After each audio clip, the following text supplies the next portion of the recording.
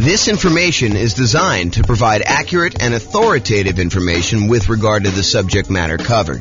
It is offered with the understanding that the presenters are not engaged in rendering legal, accounting, or other professional services. If legal advice or other expert advice is required, the services of a competent professional should be sought. Welcome to the Lansing Real Estate Investing and Real Estate Financial Planning Podcast. Learn all about investing in real estate in Lansing, Michigan, with a combination of real estate financial planning and modeling with numbers specific to Lansing, plus syndicated, more generalized recordings of live and pre-recorded real estate investing classes, not all of them specific to Lansing. Be sure to stay tuned after the podcast for a message from our sponsors. Well, good morning and welcome, everyone. I am your host, James Orr, and today we are going to dive deep into exactly what affects your private mortgage insurance rate.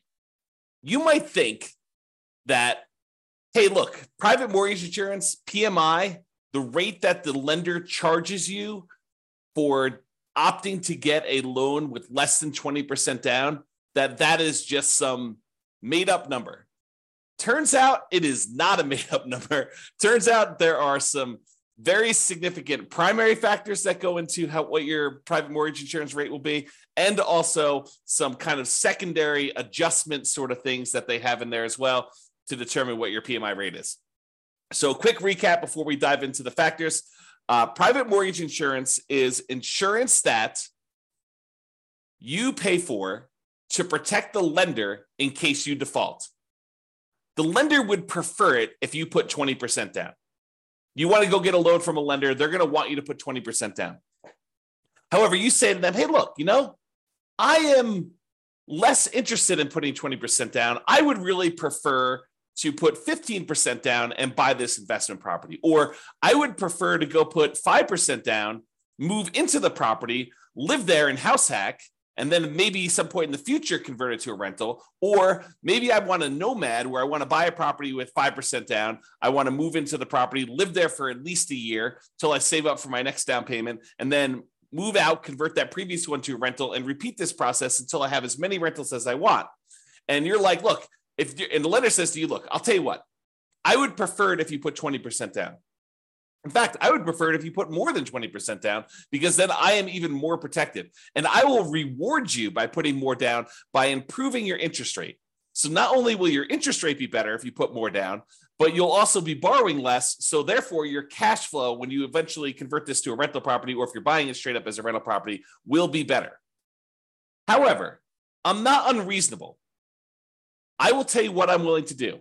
If you insist on putting less than 20% down, I will make you that loan. I'm going to charge you a slightly higher interest rate, and I'm going to require that you go to this third-party insurance company, and I'm going to request that you pay them a premium that protects me in case something happens to you and you end up defaulting. Okay?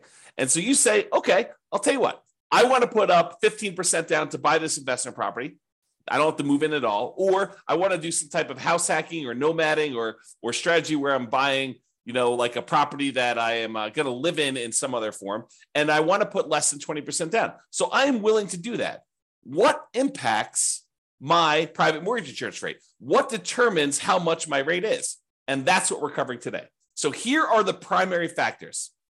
Now, before I go into the detail of what the primary factors are, there can be hard minimums for the PMI rate as well, regardless of any of the adjustments. So they may say, look, whatever your rate is here, but there may be a bottom threshold that says you can't go below this amount. So realize that there may be some adjustments you get where you get a benefit of having this thing, or there may be other ones where it's sort of like a penalty where they will charge you more for doing it. Okay, so what are the factors? And think about it from their perspective, right? This is a third-party insurance company who is going to insure the risk to the lender that you will default. So what are the factors that go into whether they will have to pay out? Because that's how insurance works, right? Like if you're going to get insurance on your house and the lender might have to replace your house if it burns down, one of the things that they're going to want to know is, well, what am I on the hook for? How much of a house am I going to have to replace? So what is the value of the property and what is the insurance amount you're going to want to have coverage for? And they may also say, look, if you're going to come in here and you want to get fire policy on your property, if you're going to be willing to pay the first $10,000 or $20,000 as a deductible against the claim that you're going to make, well, your insurance can be a little bit lower because we're likely to have smaller fires that get caught and they're not going to have as much that we're going to pay out. Whereas if you say, look, I only want to have a $500 deductible, then your premium, how much you have to pay for that insurance, is going to be higher. Similar things are happening with this private mortgage insurance, where they're looking at the factors and how much they might need to pay out. So for example, what is your loan to value of the property? If you're at 19% down payments, you're very close to that 20% down, and they may have to pay out only 1% if you default, because the lender only has coverage for 20% of the property value. Like if they are looking at that and they only have a small amount that they might pay out, the private mortgage insurance premium is going to be lower. If your loan to value is higher, if you have only put 5% down and they might have to pay out 15 or 20% in order to protect the lender, your premium, your private mortgage insurance premium, is going to be higher. So the higher the loan to value, the higher the PMI is going to be. Okay. The coverage amount for the lender. So the lender can choose or insist on certain coverage amounts. And when we go over the actual calculation, we're going to go over another class where we talk about how to calculate PMI. I will show you the rate sheet for calculating private mortgage insurance. And I'll point out to you that the lender can choose to have certain amounts of coverage. It could be, I don't remember, making up numbers here, but 15 or 12% or 6% or 22% or 35%. So the lender can choose what level of coverage they are insisting on for you to get. So if the lender requires more coverage, they want to be protected down to 65% loan to value, that could be a higher PMI rate for you than a lender that only requires to be protected down to 80% loan to value. Okay, so that's going to be another primary factor as to what is on there. Now, another factor is your credit score. Another reason for you to take the time to make sure that you improve on your credit score, because the credit score is going to be a major factor in what your private mortgage insurance rate is. When we look at the primary table, when we do the calculations on how to calculate it, you're going to see that like credit score is the main thing going across the top that it basically says, let me pick the credit score I've got. Let me pick what loan to value I'm doing. And those are like the two big ones that it's going to determine what it is. And then of course, they've got all the different coverages for the lender on the left-hand side as well. But those are like the two big ones that you decide on what your kind of primary rate is, okay? However, which table you choose is often determined by the amortization term of the loan itself. If you get a 15-year loan, the rates are different than if you get a 30-year loan.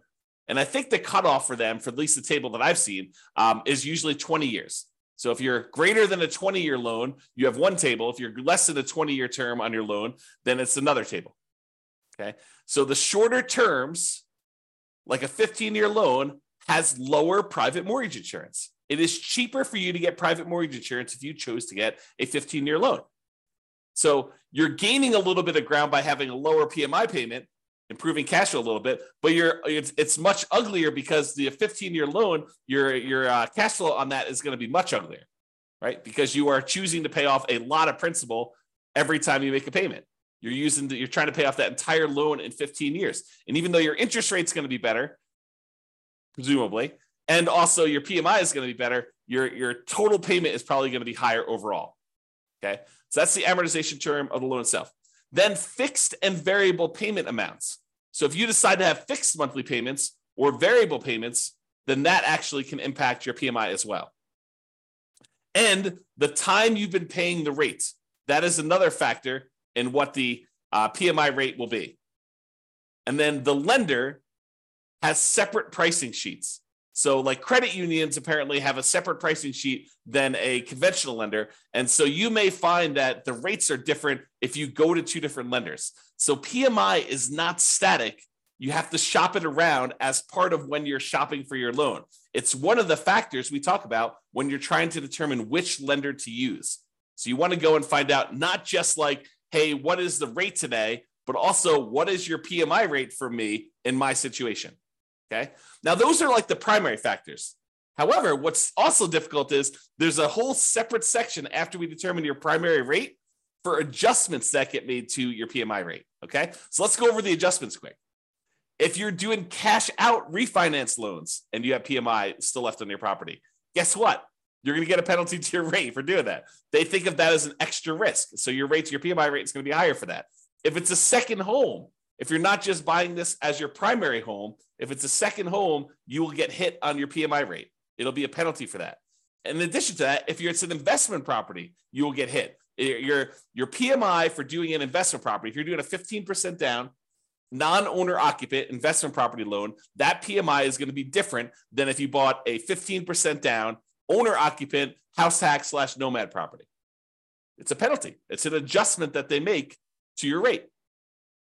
If you're doing like a single family home or even a duplex, those rates are different than if you do 3 or 4 units.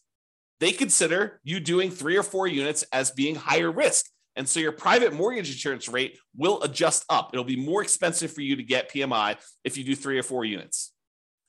Employee relocation loans. I'm pretty sure that you actually get a discount on PMI if it's an employee relocation loan. Not sure why, but apparently if your employee is willing to relocate you, then you actually get a slight discount. It's a relatively small discount, but you get a slight discount for having an employee relocation loan. If you have a manufactured home, I'm pretty sure you get a penalty for that. That's an adjustment on there. If it's a lender paid monthly premium, which I'm not even sure you can get, but maybe there is one. But apparently there's a lender paid monthly premium adjustment. So if the lender is paying monthly for you, there's an adjustment for that. Declining renewals. I have a feeling that this means that the PMI gets lower as you renew each year. Okay, and there's a penalty for that. If you're paying an annual premium, I think that there's an adjustment for that. I actually think the annual premium gets you a slight discount. We'll see this when we do the rate sheet. We do the calculations. We'll look at all the adjustments and we'll see how it moves. Okay. Refundable monthly premium. So there was a time where private mortgage insurance was refundable. I have not personally seen any PMI loans where you have a refundable monthly premium. Perhaps there is one. Maybe it's more expensive. I don't know. But the PMI that I've been seeing for the last few years, at least, has been where the monthly premium is non-refundable. But if there was a refundable monthly premium, that would probably be a rate adjustment for that. Now, if you have a high debt to income ratio, if your debt to income ratio is greater than 45%, then there's an additional penalty for your PMI rate. So like not only is your credit score a major factor in what your PMI is, but if you have a really high debt to income ratio, if you're kind of like pushing that limit and trying to get in and purchase a property that's more expensive, that's going to push you over that 45% DTI, that will also impact your PMI rate and actually make it worse for you for your debt to income, because it's like penalizing you and then saying, we're penalizing you because you're already high on your DTI. It's going to be a higher DTI anyway, because we're going to add to that. Now, here's an interesting one. If there's more than one borrower on the loan, it does reduce your PMI rate. So if you're just getting a property yourself, PMI is one rate. However, if you and your spouse or you and a partner end up getting a loan on a property together and you're both on the loan itself, actually PMI can be reduced, which is interesting. And we'll see the order of magnitude of these adjustments. We'll show them to you when we do the calculation. I think I'm going to do the calculation in the next class. It's either the next one or the one after that. So next week or the week after that, for those that are listening on a podcast, it'll probably be a couple months. But for the guys that are doing the daily classes, it'll be like next week or the week after that. So we'll actually go over what the exact adjustments are. All right. So in conclusion, lenders prefer you to put 20% down. However, if you insist on putting less than 20% down, they may opt to make you the loan, but they might require you to purchase third-party insurance to protect them in case you default. That is private mortgage insurance. That's basically what is happening, okay? Now, how much your private mortgage insurance has many factors. There are some primary factors that matter more, and then there's some additional adjustments that have a smaller impact, okay? So when we go and we show you how to actually calculate it, we'll walk you through that whole process. Now, I'm going to steal my own thunder and ruin my class where I tell you how to calculate it and tell you the best, the easiest, the most straightforward way for you to determine what PMI is to call up your lender and say, here's my situation. Let me get qualified with you. What is PMI for me? and they will be able to tell you exactly what your PMI is going to be. Okay. Or you could do this the hard way. You could decide, I'm going to try to calculate this on my own using the rate sheet that you get from the lender or from the PMI company themselves, and try to manually calculate this and make all the adjustments and hope that you are doing it correctly. Why go through all the extra effort? I think the interesting thing you'll find out when we walk through how to do the calculation is like what the differences are and which ones are the major levers and how much they can change, like what the range you'll see in a lot of these things. So we'll cover that in a future class. This has been James Orr. Hope you enjoyed this very short class on what affects your private mortgage insurance rate. We'll cover like how to calculate it in another class. Have a great day, everybody. Bye-bye for now. With home prices up, mortgage interest rates up, and rents up but not quite enough to counteract the higher prices and interest rates, cash flow on rental properties in Lansing is harder than ever. Book a call with the Real Estate Financial Planner to apply our proprietary 88 strategies to improve cash flow on your rentals. See the show notes for a link to schedule your call and improve your cash flow today. If you're a real estate agent, lender, or professional in Lansing that wants to help our real estate investor listeners, consider reaching out to learn about collaboration opportunities with this podcast. We'd love to add more value to our listeners by having you assist our investors buy, sell, and finance their real estate investments. See the show notes to schedule a call to discuss collaboration opportunities